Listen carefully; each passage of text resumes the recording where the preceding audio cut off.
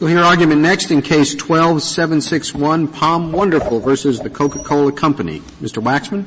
Mr. Chief Justice, and may it please the Court, the Lanham Act provides a remedy for businesses whose market is misappropriated by competitors that misrepresent the character of the goods they sell. This case presents an egregious violation of the law. Coca-Cola's label grossly misleads consumers as Coke anticipated, but Coke says that it need not answer under the Lanham Act because its label is authorized by FDA regulations. The label is not in fact authorized for reasons we explain and with which the United States largely agrees, but even if it were consistent with FDA regulations, that would not strip Palm of its right to prove a willful Lanham Act violation. Courts are obligated to give full effect to congressional enactments wherever possible. Here, Congress has never precluded or conditioned enforcement of the Lanham Act in food labeling cases, and it is entirely possible, in fact, entirely easy, for Coke to comply with both statutory obligations. If there is no private cause of action to enforce the FDA label standards, only the FDA can bring a proceeding to say that an ad violates its regulations. How does a court below, without interpreting the regulation, go about deciding whether or not a particular ad doesn't comport with the regulations and hence would be subject to the Lanham Act? Justice Sotomayor. Maybe that's a better question for the SG, but I'm trying to figure out what. Well, let me take a shot at it, and the SG can, and Ms. Sullivan can as well. There's no question under, as this Court explained in Buckman, that there is no private cause of action to enforce provisions of the FDCA. Now, this Court in Buckman distinguished Medtronic versus Lohr, which provided and did not and saved from preemption a state law that imposed parallel requirements. And in that instance, and this is not a case involving an attempt to enforce parallel requirements under state law or any other law. In those circumstances, as the government explains, of course, a court is going to be required to ascertain what those parallel requirements are and whether they were or weren't complied with. But this is a case involving a different statute. Our submission is that it is entirely irrelevant whether or not the Coke label in any particular is consistent with a regulation that implements criminal prohibitions by announcing when and under what limited circumstances the FDA will forbear from exercising its criminal and regulatory penalties. Even in that instance, with respect, Your Honor, as this Court explained in Wyeth, misbranding provisions are in fact adjudicated by courts, even under the FDCA.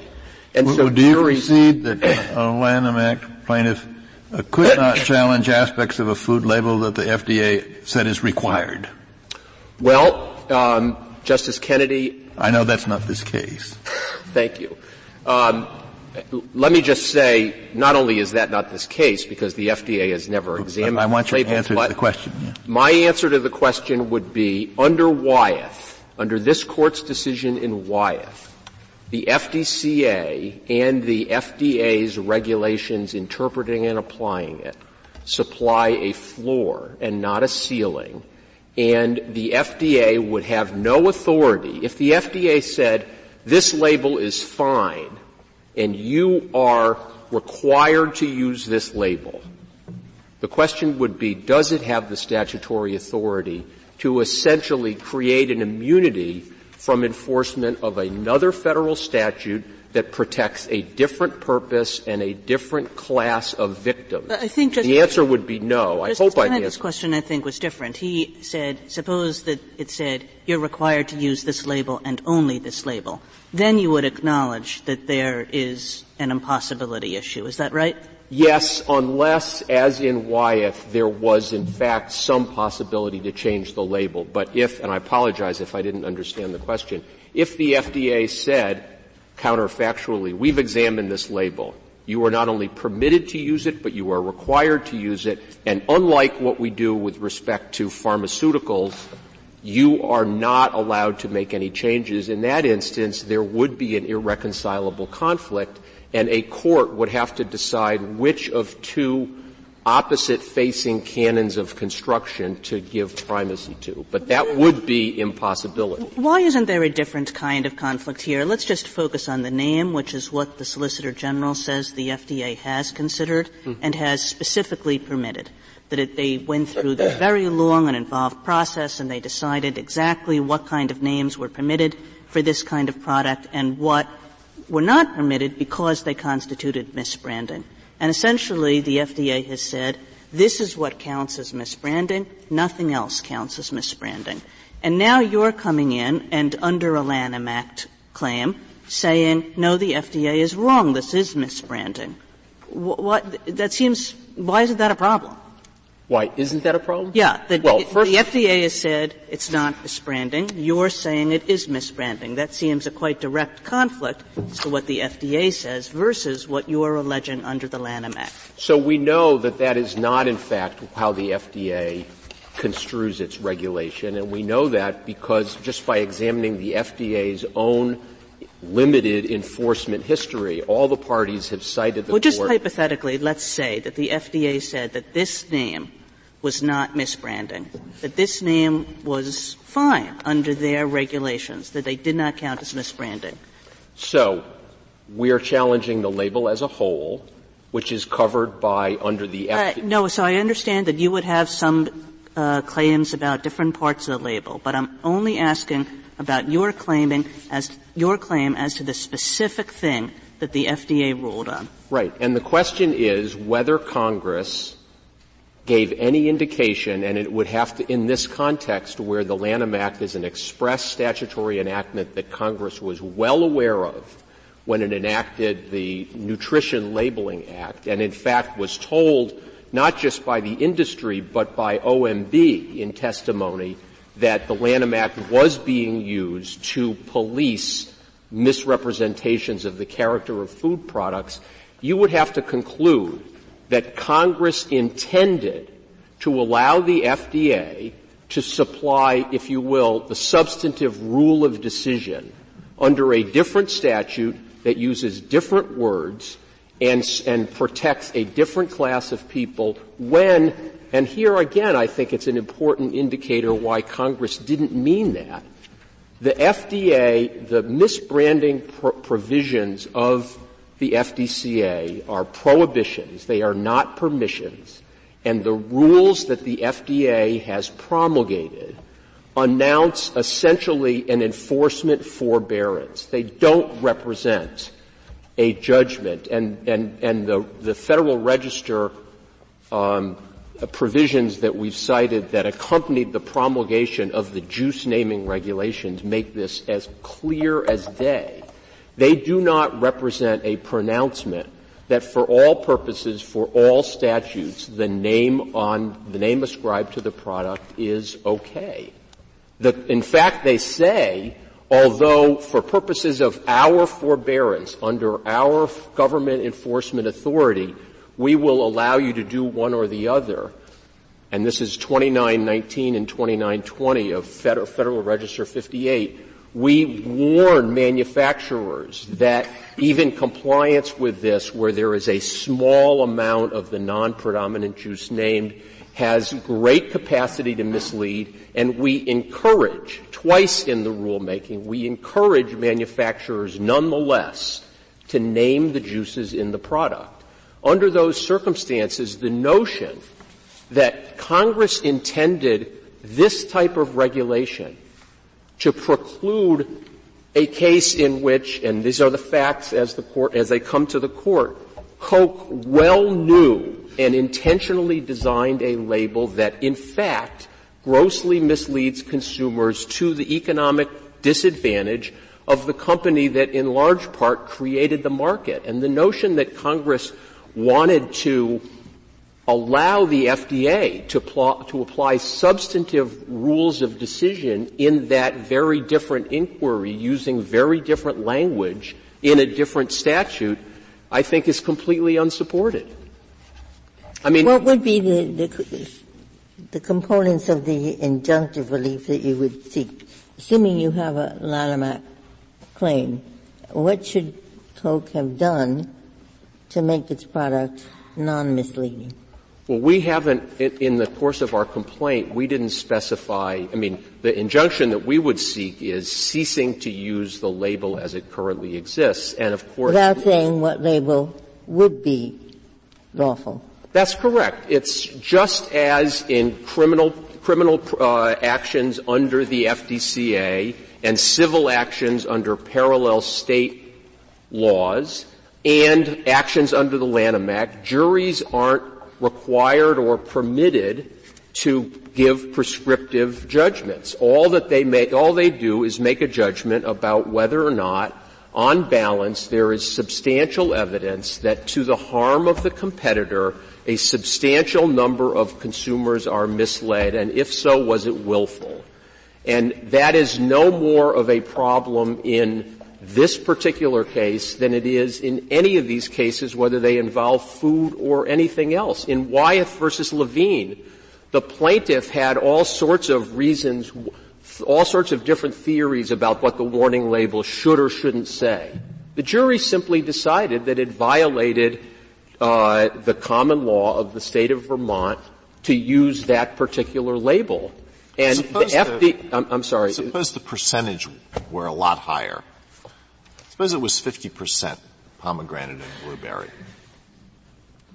It's hard to see how we would have could possibly prevail in a Lanham Act case. We have to come up with, we have to adduce, it's our burden, substantial evidence to show that a substantial number of consumers are not only misled, but misled to the detriment of our product. I don't think we could establish it, but the Coke's argument, and for that matter, the government's argument with respect to the name itself, would apply if, unlike the eyedropper's worth of pomegranate juice that's in the half-gallon bottle, there were 2 microns. The question simply is whether a manufacturer like Coca-Cola can design something that it knows runs a substantial risk, quote, from a misleading perspective. And the evidence shows that over a third of consumers who look at this label believe that pomegranate and blueberry juice, in fact, are the majority juices. But what if it were the case that there are a very small number of people who are allergic to one of these ingredients? I'm not suggesting it's true. For all I know, it's not. But let's say there are a few people who are very allergic to pomegranate juice or blueberry juice. And so the FDA says if you put even an eyedropper full of that in your blend, you have to put that prominently on the bottle so that these people will not inadvertently get an allergic reaction. Could you have a Lanham Act claim then? Well, of course, the only thing that consumers know is that from the front label is that there is arguably pomegranate juice and blueberry juice in here. So the question would be whether they had to disclose on the label that there was also 0.01% strawberry juice or 99.4% apple and grape juice. That's the kind of judgment that we want the FDA to make because the purpose of the FDCA is to protect public health and safety. What the FDA doesn't do, particularly given the criminal nature of its sanctions, is regulate or apply its forbearance authority with an eye toward, well, what kinds of things are going to so mislead consumers that they think there's going to be a substitute in the marketplace where there is. Well, what I'm saying is, suppose that it's the case that for 99.999% of the population, the more pomegranate juice, the better. You just can't drink enough of it.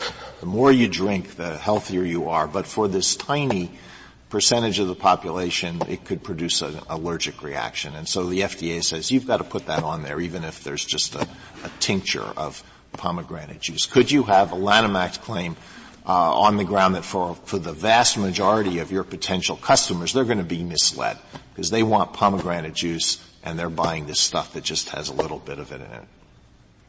Well, I think that for the vast, presumably, and we're talking about a hypothetical regulation, presumably the FDA would promulgate a requirement that in fact you must name each of the constituent juices in case there's an allergy.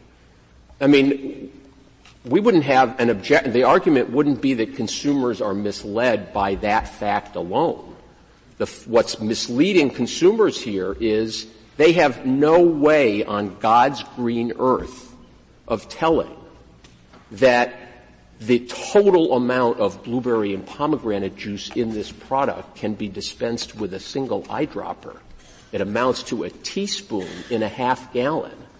And the FDA has explained in this case that it has no expertise, it has no warrant to interpret or understand or apply judgments about what kind of words and symbols and the combination thereof, to use the language of the Lanham Act, will have a tendency to misrepresent the nature or quality of the goods from the perspective of the competitor. And do you agree that if you brought the suit under state law, it would be preempted? We think it certainly would not be preempted under state law. The state law provision, Justice Kennedy, is Section 110,660 of the California Health and Safety Code, which the language of which is in hec verba with the very first subsection of the misbranding statute, 343A, which declares misbranded any label which is false and misleading in any particular.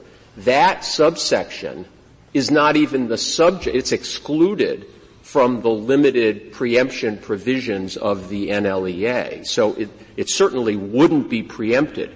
There might be an open question if one of the things that we were challenging in the course of that state lawsuit was the name itself. And the question then would be, is this name in fact compliant with the FDA regulation? Now, we've explained in our brief that there are 3 reasons why it is not compliant, and the United States agrees that a remand would be appropriate in any case to determine whether it is compliant. But generally speaking, our state law claim wouldn't be preempted at all. Not only is it parallel to the misbranding provision, but the provision that it's parallel to is not preempted. Unless the Court has further questions, I'd like to reserve the balance of my time. Thank you, counsel.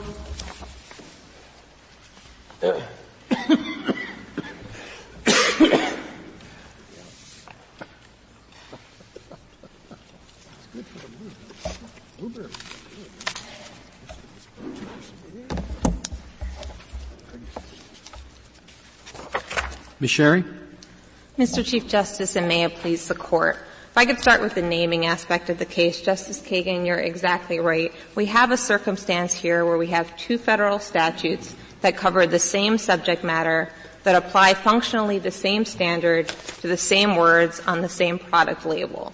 Under the FDCA, we have an authoritative interpretation of that language by the FDA. 102.33 is a regulation that was reached after extensive rulemaking proceedings over the course of 25 years. The FDA considered the exact same question that's being raised here. It looked to figure out what an appropriate common or usual name was for a juice blend that had a small amount of a highly flavorful and expensive juice in order to allow consumers to know, in order to prevent consumers from being misled as to the juice content of that particular product.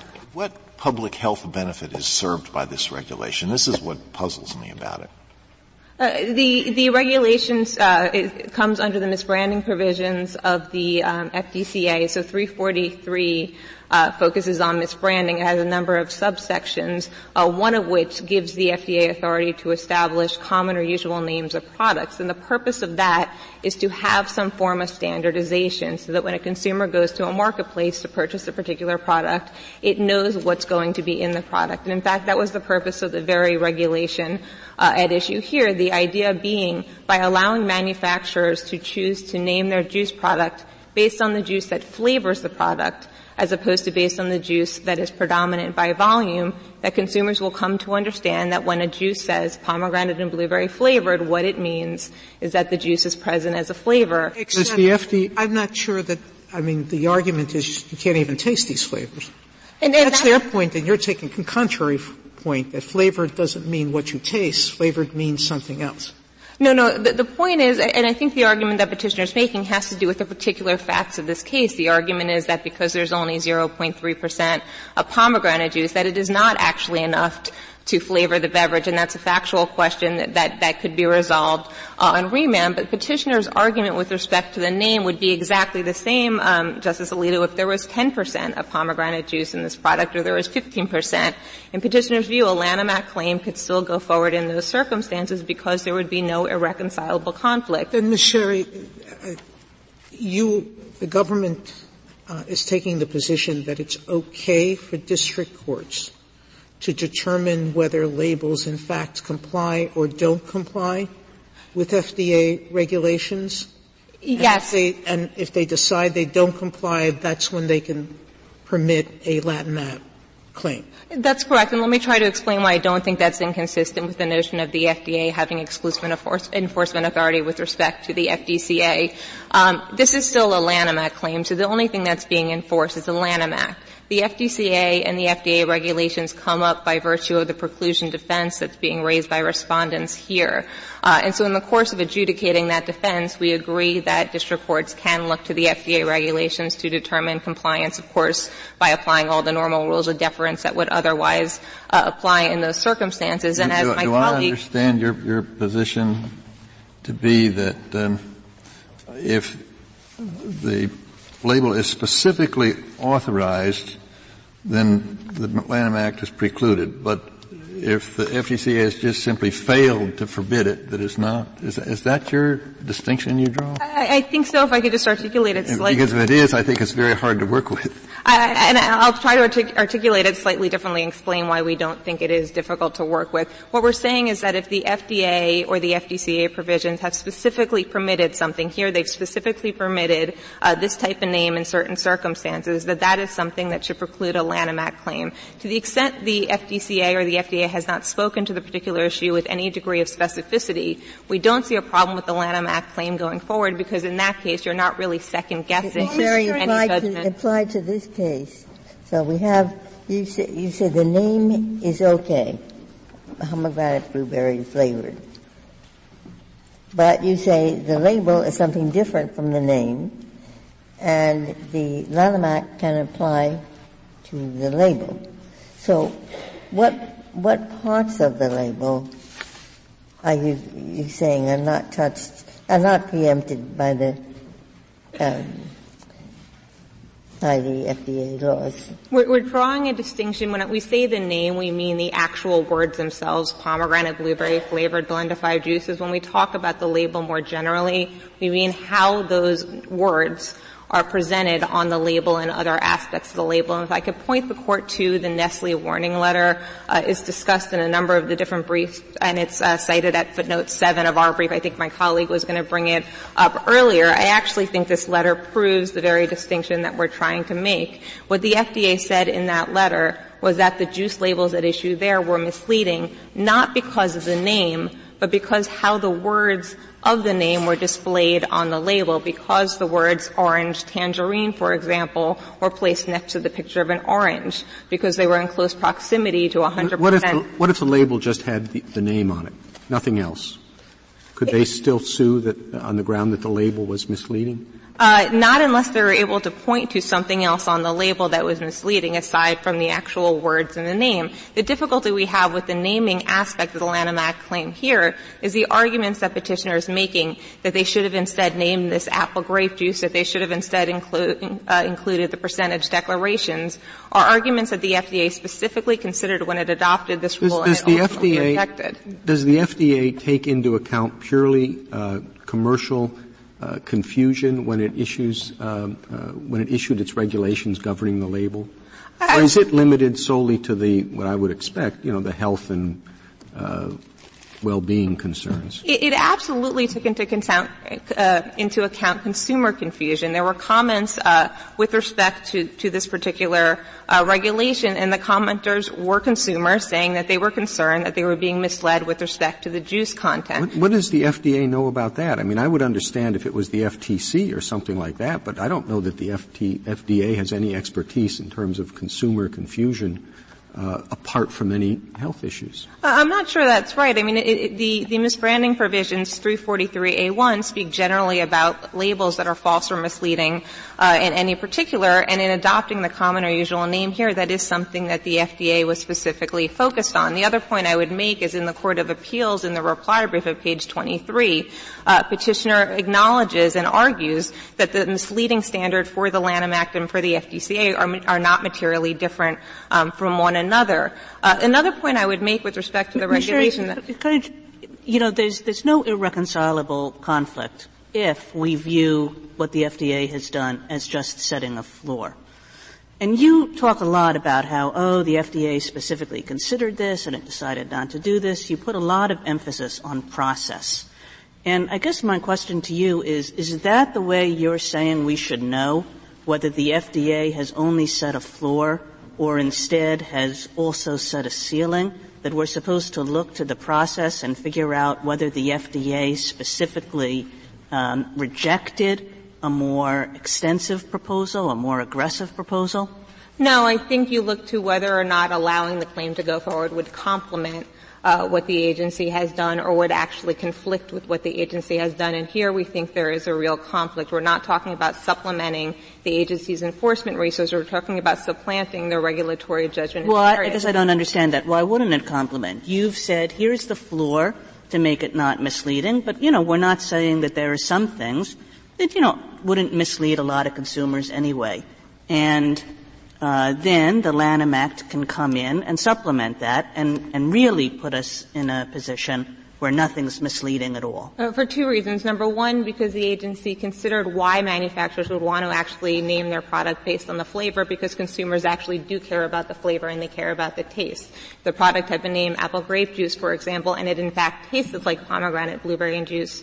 A consumer might be very surprised when he came home and had a sip of that juice and realized it tasted like something very different. You don't think there are a lot of people who buy pomegranate juice because they think it has health benefits, and they would be very surprised to find when they bring home this bottle that's got a big picture of a pomegranate on it, and it says pomegranate on it, that it's, what is it, less than 0.5% pomegranate juice? The FDA didn't think that would mislead consumers? I think there's a reasonable argument that it may, and if I could just go to the second part of my argument here, we've been talking all about the naming part of the claim at issue here. We agree with petitioners that the remainder of the Lanham Act claim should be allowed to proceed, that it is complementary. We agree with petitioners that the Ninth Circuit decision here adopted an overly broad understanding of preclusion. Now, respondents suggest it doesn't defend the Ninth Circuit's decision here in footnote 5 of their brief, but it's a little bit hard to see what daylight there actually is between the Ninth Circuit's approach and that of respondent. Respondent relies on the express preemption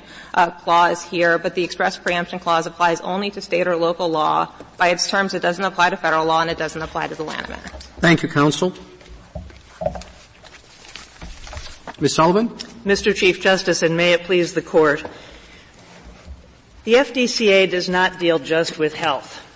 Section 341 makes clear that it also, and with respect to the labeling requirements at issue here, quote, promotes honesty and fair dealing in the interest of consumers. And here, the most important data we have about what Congress did that's barely been mentioned by POM or the government is the enactment in 1990 of the NLEA, the Nutrition Labeling and Education Act, and its express preemption provision. Now, Justice Kennedy, our position is that if Palm's suit had been brought as a state law lawsuit, it would be precisely preempted by the terms of that express preemption. The NLEA doesn't preempt all state law claims, only some state law claims. That's correct, Justice Ginsburg. And it preempts precisely these claims, if they'd been brought as state law claims, because let's look at the language of the express preemption provision. And to be clear, Coca-Cola's position is very narrow. Our position is that were these claims that Palm is making brought as state law claims, they would be expressly preempted. And it cannot be that Congress meant to preempt these claims if brought as state law claims designed to go above the federal floor, but meant to say, never mind. Well, why can't it be? I mean, there are plenty of statutes which say you can't bring state law or federal law claims. Congress knows how to do that. Instead it said you can only not bring state law claims. In fact, Justice Kagan, it's very rare that Congress actually says no state or federal claims. So they just say no claims or no notwithstanding any law to the contrary. Fair enough, Your Honor, but you have said in numerous cases in which you have found a prior or more general law narrowed by a subsequent or more specific law, you have said Congress should not be put to the burden every time it enacts a statute of looking to the four corners of the U.S. Code and figuring out what it might displace. Do you have an example, Ms. Sullivan, of a case where Congress precluded some state claims and said nothing at all about federal laws, in which this Court has held that the express preclusion of state law claims implicitly precluded federal claims? I cannot, Justice Ginsburg. I can cite to you the most relevant and unbroken line of Court of Appeals authority, which are the Federal Railroad Safety Act cases. Federal Railroad Safety Act expressly preempted state law negligence claims, and in the Fifth, Sixth, and Seventh Circuits have held without a competing circuit that therefore federal FELA negligence claims must be deemed to be precluded because otherwise the national scheme of uniformity in federal railroad safety would be undermined. So too here. And if I could just go back, Justice Ginsburg, to make sure I answer the question, the passage of the NLEA and its express preemption provision in 1990 was all about national uniformity. In fact, what Congress aimed at in passing that statute was the... Is it part of Koch's narrow position that national uniformity consists in labels that cheat the consumers like this one did? Justice Kennedy, you've perhaps succumbed to Mr. Waxman's attempt to argue his jury argument here. We're on a motion to dismiss. There is no record. We've put in a brief... I think it's important for us to know how these statutes work. And if the statute works in the way you say it does, and that Coca-Cola stands behind this label as being fair to consumers, then I think you have a very difficult case to make. I think it's relevant for us to ask whether people are cheated in buying this product. Because your Coca-Cola's position is to say, even if they are, there's nothing we can do about it. Do you still have this label? Yes, Your Honor. It's changed in non-material aspects. There is no aspect covered by the claims here that has changed. But I just want to be very, very clear on what Palm is arguing here. Palm is arguing, and Justice Sotomayor, they are not arguing your hypothetical.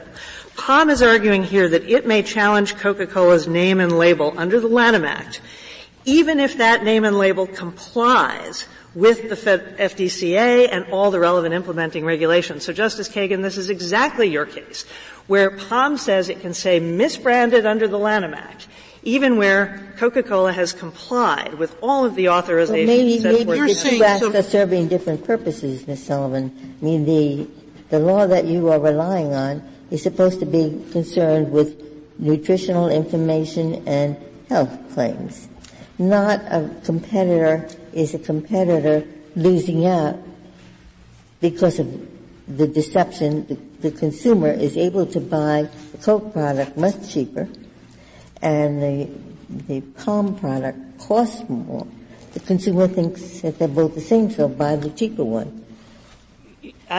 First, Justice Ginsburg, let me be clear, safety is not at issue in this case. Safety warnings are especially carved out. Justice Alito, if there's a worry about allergies, Chief Justice Roberts, if there's a worry about health, that's not what we're about here. In fact, the NLEA expressly in 6C2 carved out safety warnings from the preemption clause. We're not talking here about safety. We're talking here about labeling so that consumers have adequate information at the same time as manufacturers are not put to the burdens and inefficiencies of having constantly shifting labeling standards imposed by juries, which ultimately will cost more to the consumer. Well, let's assume the following. The FDA just wanted to know what the name should be. That's all they're regulating. That's the only requirement. And it's not even a requirement. It's an authorization. It's an authorization. And that's where I'm having a little bit of difficulty, because it's not that you have to use this name. You're permitted to use this name under their regulations. But why are you permitted to use it in a misleading way? That's really I think the government's position, which is if you're using the name in combination with other factors in a misleading way that's not a subject to the regulation, just a name, then it's actionable under the Lanham Act. Justice Sotomayor and Justice Kennedy, I need to make very clear that we believe that under the FDCA and the FDA regulations, Coke's label is, as a matter of law, not misleading. And once we reach that conclusion under FDCA and FDA, Lanham Act can't come in from the side and say, oh, yes, it is, because that would undermine the express preemption provision that was designed to create national uniformity. I think what the government is saying, nothing about our permission, goes to the size of the name on the label. Well, that you can break up the name of the juice into two different sizes, so that you're de-emphasizing. It also says that the vignette is misleading because it shows products that have potentially nothing in their regulations say anything about vignettes and how to display them. It's nothing in the regulations talk about using purple instead of whatever that color is or that the juice is, that blue, purple, whatever, instead of the color of apple juice. If you use the color of apple juice in grapes, it would be a light color. Justice Sotomayor, there are 5 different attacks that POM has made on our label, only 2 of which were addressed in the lower court. And we say that we comply with FDA regulations as to all 5 of them. But more important, compliance doesn't matter. What matters is, are these of the type covered by the provisions of the NLEA preemption provision, are these of a type covered through the NLEA preemption provision? You're basically talking about field preemption. We're absolutely not, Your Honor. Let me make absolutely clear. We do not argue for field preemption. We argue that where the NLEA express preemption provision would make POM's claims expressly preempted under state law, it follows as a matter of inference from the nationally uniform scheme Congress set up that Lanham Act claims are precluded to the extent and only to the extent the state claims would have been preempted under if they were brought as state law claims. Now, Justice Sotomayor, all 5 of POM's issues here, name, vignette, font size, multiple lines, and coloring. Name, vignette, font size, multiple lines, and coloring. Every one of those is of the type required by certain enumerated sections in the NLEA express preemption provision. And POM wants something that's not identical. And Justice Ginsburg, POM doesn't just want to enjoin our label. POM at JA 61 said you should have called it apple grape juice, not pomegranate. Well, Mr. Waxman clarified that that's not what they're seeking. They just want to say your label is misleading. And is there what statute or regulation of the FDA says that compliance with the permissive regulation of the FDA necessarily renders the label non-misleading? Justice Ginsburg, every single aspect of their misleadingness claim is covered by specific provisions of the FDCA that have preemptive force. I just want you to focus, if on nothing else, because my colleagues on the other side haven't even mentioned it, on 21 U.S.C. 343-1A, 2, and 3, the express preemption provision. The express preemption provision says... Where is that set forth in the... It's set forth, Mr. Chief Justice, in the red brief addendum at page 5A. Okay. And if you look at the express preemption provision, which is notably called National Uniform Nutrition Labeling, Section 2 and Section 3 on 5A over to 6A, set forth those portions of the FDCA that will and won't have preemptive force. We are living in this case entirely within two sections that have preemptive force under this statute. And those are Sections 343I and 343F. Name is covered by 343I. Vignette is covered by 343I because as the Federal Register makes clear, name and vignette were sort of together. Font size is covered by 343F, which goes to the presentation of the name and other printed matter on the label. Multiple lines is covered by 343F, and coloring is covered by 343. Ms. Holman, can I ask, I2. This gets you away from the argument you want to make. I apologize for that, but suppose we thought that the preemption provision here was utterly irrelevant, that it applies to state law and not federal law, and that you can't go around broadening a statute just because the purposes behind that statute might be thought to apply to something else. So suppose I just put that aside. Do you still have any kind of argument? Yes, Your Honor. We still win because of your more general approach to preclusion by one federal statute of another, because the FDA regulations as to misbranding here are far more specific.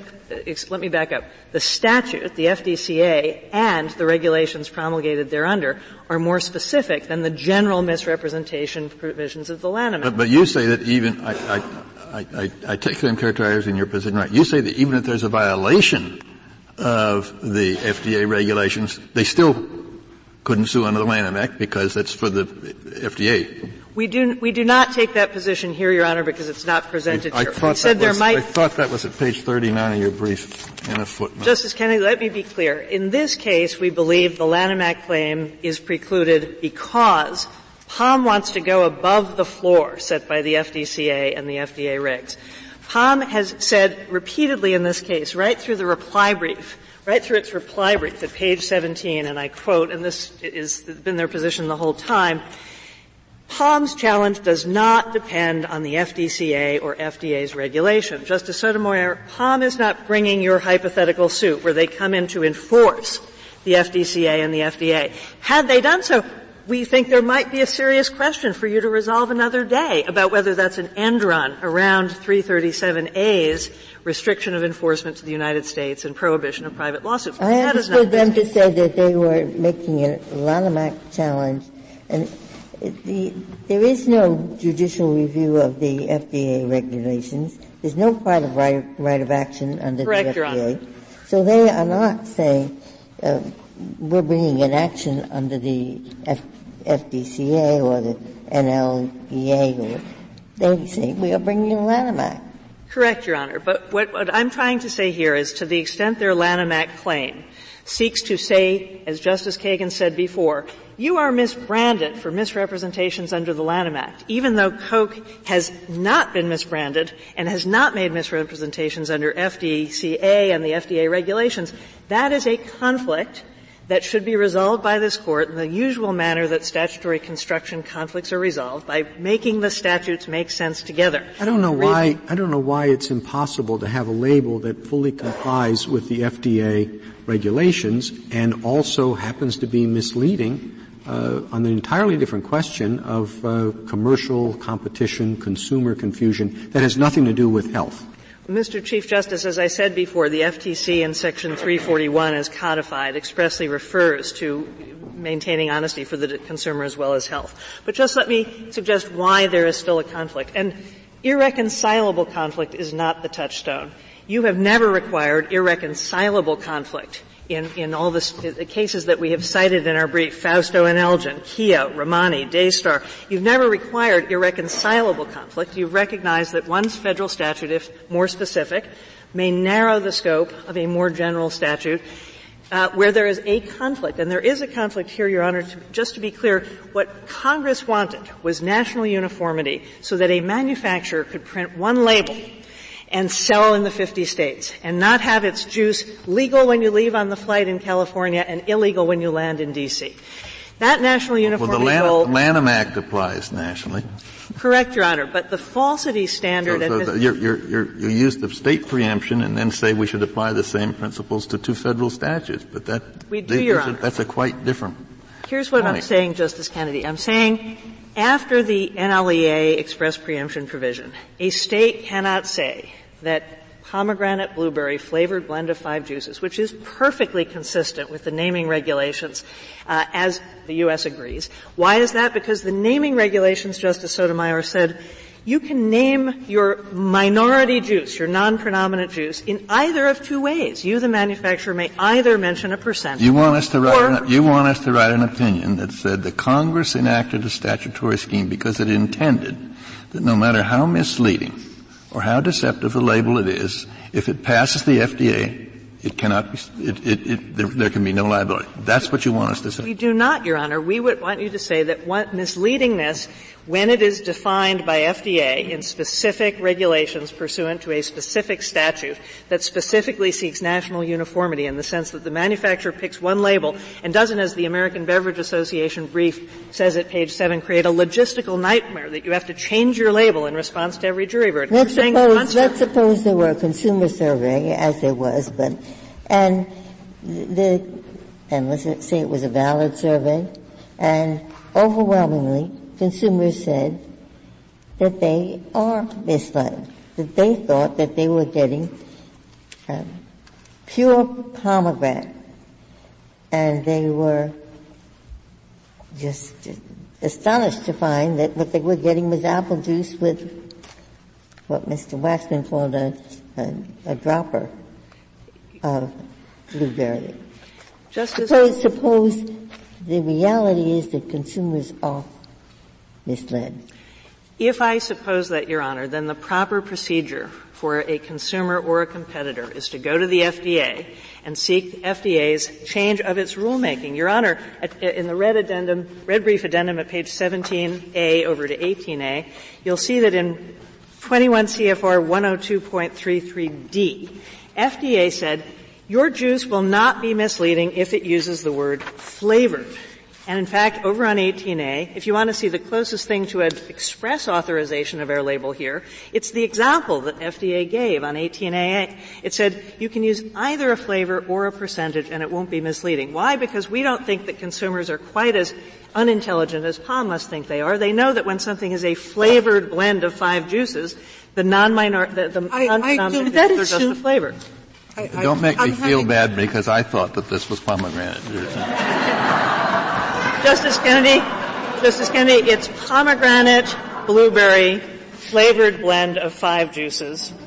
I've found that oftentimes, he sometimes doesn't read closely enough. Yeah. You know, pomegranate, blueberry, flavored blend of 5 juices. And the key point here. How do we square this with Wyatt? Your Honor, Wyatt, the FDA actually approves, looks at the label and says this one is okay. Not only is it not misleading, but it complies with all health requirements. And because the producers of drugs have the ability to change the label without FDA approval, we found no preemption and no impossibility. How is Wyatt any different? The FDA here, it's even worse this case, the FDA doesn't approve the labels. It never looks at them and says they're okay or they're not okay unless they decide to enforce the statute. How is this better than Wyatt? 2 important distinctions, Your Honor, but let me first disagree with the premise. It's true that FDA doesn't pre-approve the label. But they couldn't have gotten closer here, Justice Kennedy, than solving your difficulty by saying that cranberry juice, it's okay if you call it raspberry and cranberry flavored juice drink. You don't have to put the percentages in. So this is it's not a pre-approval requirement, but these regulations are very specific. Justice Sotomayor, Wyeth, as you said, as this Court said, did not involve an express preemption provision. It is the express preemption provision here that says that Congress wanted nationally uniform labeling regulations whereby a manufacturer could pick one label and stick with it. This is Geyer, not You Wyeth. still can pick one choice. label and stick with it. The Lanham Act if a Lanham Act claim is bought and it's upheld, you change the label nationally. Oh, but Your Honor, that's one thing if the FDA decides to adapt its rulemaking. Suppose Justice Ginsburg's consumers or competitor showed up and said, excuse me, we don't think cranberry is clear enough. Justice Kennedy said it wasn't. Please change your rulemaking. When the FDA issues guidance or changes its rules or issues a new kind of interpretation, that's one agency speaking nationally. What Mr. Waxman wants to do is invite plaintiffs to walk into every court in the land under Lanham Act claims and create one jury saying, I think you should have called it apple grape juice. Another saying you should have had the percentage. I'd like you to respond to this question. In the real world, the FDA has a tremendous amount of things on its plate. And labels for juices are not really high on its list. It has very limited resources. You are asking us to take what it has said about juice as blessing this label, saying it's not misbranding, when its regulations aren't reviewed by the court, when there is no private right of action, and say that overtakes the Lanham Act. It's really very hard to conceive that Congress would have done that. Justice Ginsburg, precisely for the reasons you say, you should affirm here and go with us in precluding the Lanham Act claims. And the reason is that Congress has authorized very specific regulatory regime here. Of course you don't want the FDA deciding is pomegranate blueberry or cranberry clear on a basis. That's why they gave specific regulations. And contrary to what Mr. Waxman said, the FDA does not just have criminal jurisdiction, it has adjudicatory jurisdiction. It has civil authority. It can issue warning letters, which, as the amicus brief of Mr. Friedman points out, are very effective. But the point is that it's doubtful that FDA has sufficient resources to police food and beverage labeling. I think that was the thrust of Justice Ginsburg's question. I have the same concern, and this is relevant because we want to see what the likely intention of Congress was with reference to these two statutes. Justice Kennedy, the U.S. position is unworkable, as you said before, and the U.S. hasn't said that they lack sufficient resources. What we would respectfully suggest you look at is not FDA's latest amicus brief through the U.S., but FDA's authoritative statement about whether its labeling regulations were being implemented.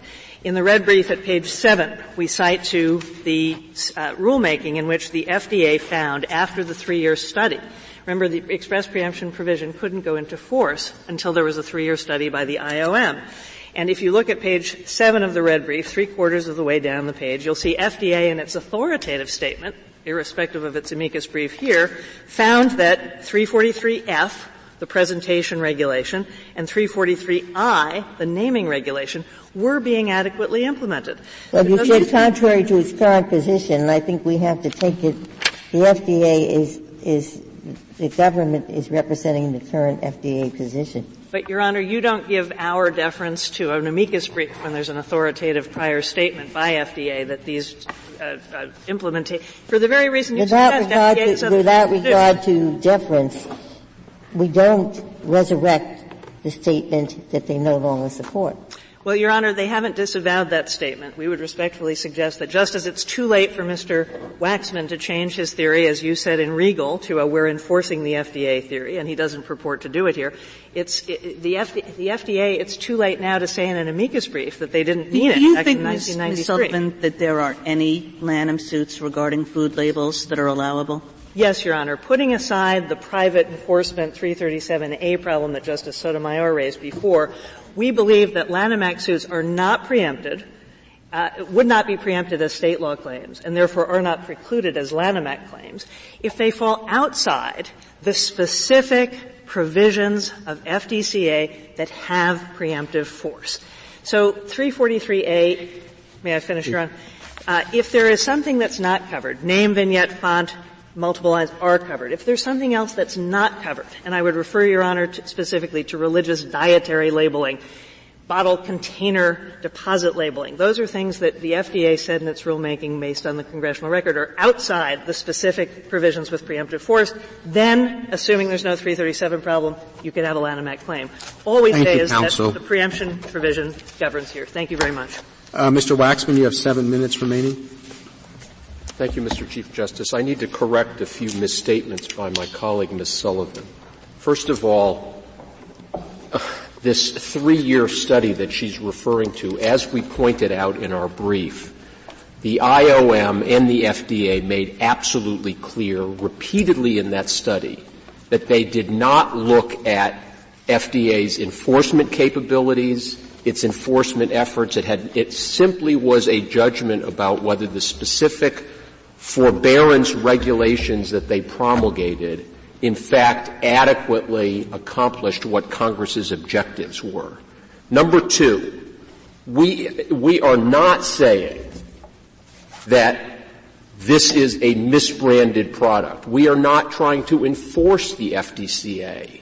And the FDA itself has made clear, not only in its brief in this case, and not only in its enforcement action in the Nestle case, but in the Federal Register discussion of the juice naming regulation, that the fact that the juice may comply, and here it probably doesn't, may comply with the naming convention does not mean that it is misleading. The FDA said over and over again in that rulemaking that we strongly caution manufacturers that in fact mere compliance with this does not mean that the label is misleading, and that manufacturers are under an obligation to ensure that the label is not misleading.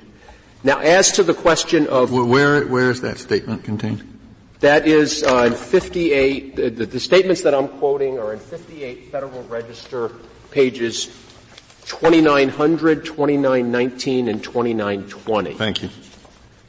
And also indeed said, nonetheless, we encourage manufacturers to name all of the juices in a multiple juice product, specifically because it was concerned about this.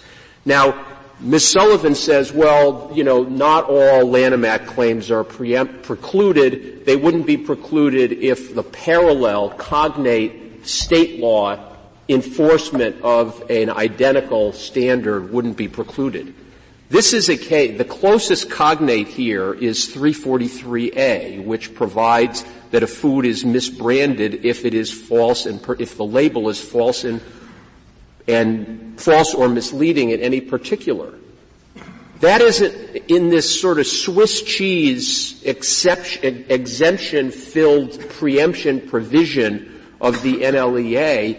That one isn't preempted. There is nothing whatsoever that preempts any person from going into state court and enforcing a state law provision that recites in haec verba 343A. Now, Ms. Sullivan says, okay, we're not worried here. The FDA wasn't worried here about health or safety. That's not what's going on here. That is the point. That is the point. It's because there were concerns about health and safety with this juice naming regulation that they said in the exercise of our sovereign enforcement authority, we are not going to go after you for complying with this naming convention because, as they've explained, we don't know anything about how to protect competitors. We don't purport to know what is in the competitive marketplace. And we aren't about writing regulations under these criminal provisions. And Ms. Sullivan is right. There are civil enforcement mechanisms, but they're all enforced by juries we aren't going to go this way because this is not our job. It's not our expertise. But and yet, Mr. interesting. Waxman, I take it that Ms. Sherry said that the FDA views itself as having a job beyond health and safety, that they view themselves as at least not thinking about competitors' welfare or lack thereof, but at least thinking about consumer understanding of labels. So if that's the case, is the determination under the Lanham Act different from the determination under the FDCA? Very definitely, and for some of the reasons that this Court discussed in the Lexmark case, where you were talking about who can sue under the Lanham Act and who's protected, and the Court noted that, of course, consumer confusion itself can be the engine for a competitive harm, but the former is not what the Lanham Act is about, and the latter, the FDA has made perfectly clear, is not what the FDCA is about. And interestingly, even with respect to this naming provision, and, the government agrees with us far more than it disagrees with us, but our disagreement about the preclusive effect of their judgment is important. They say, okay, we spent a lot of time on these regulations and we're entitled to Chevron deference. And we think they are entitled to Chevron deference with respect to interpreting the misbranding provisions that they do enforce. They're asking, their submission here is not just in an FDA action, enforcement action in court, will we get Chevron deference for our interpretation of what the meaning of 343I1 is. But in a Lanham Act case, we get Chevron on steroids deference. We get to basically keep you out of court entirely. You're not even allowed to make that claim.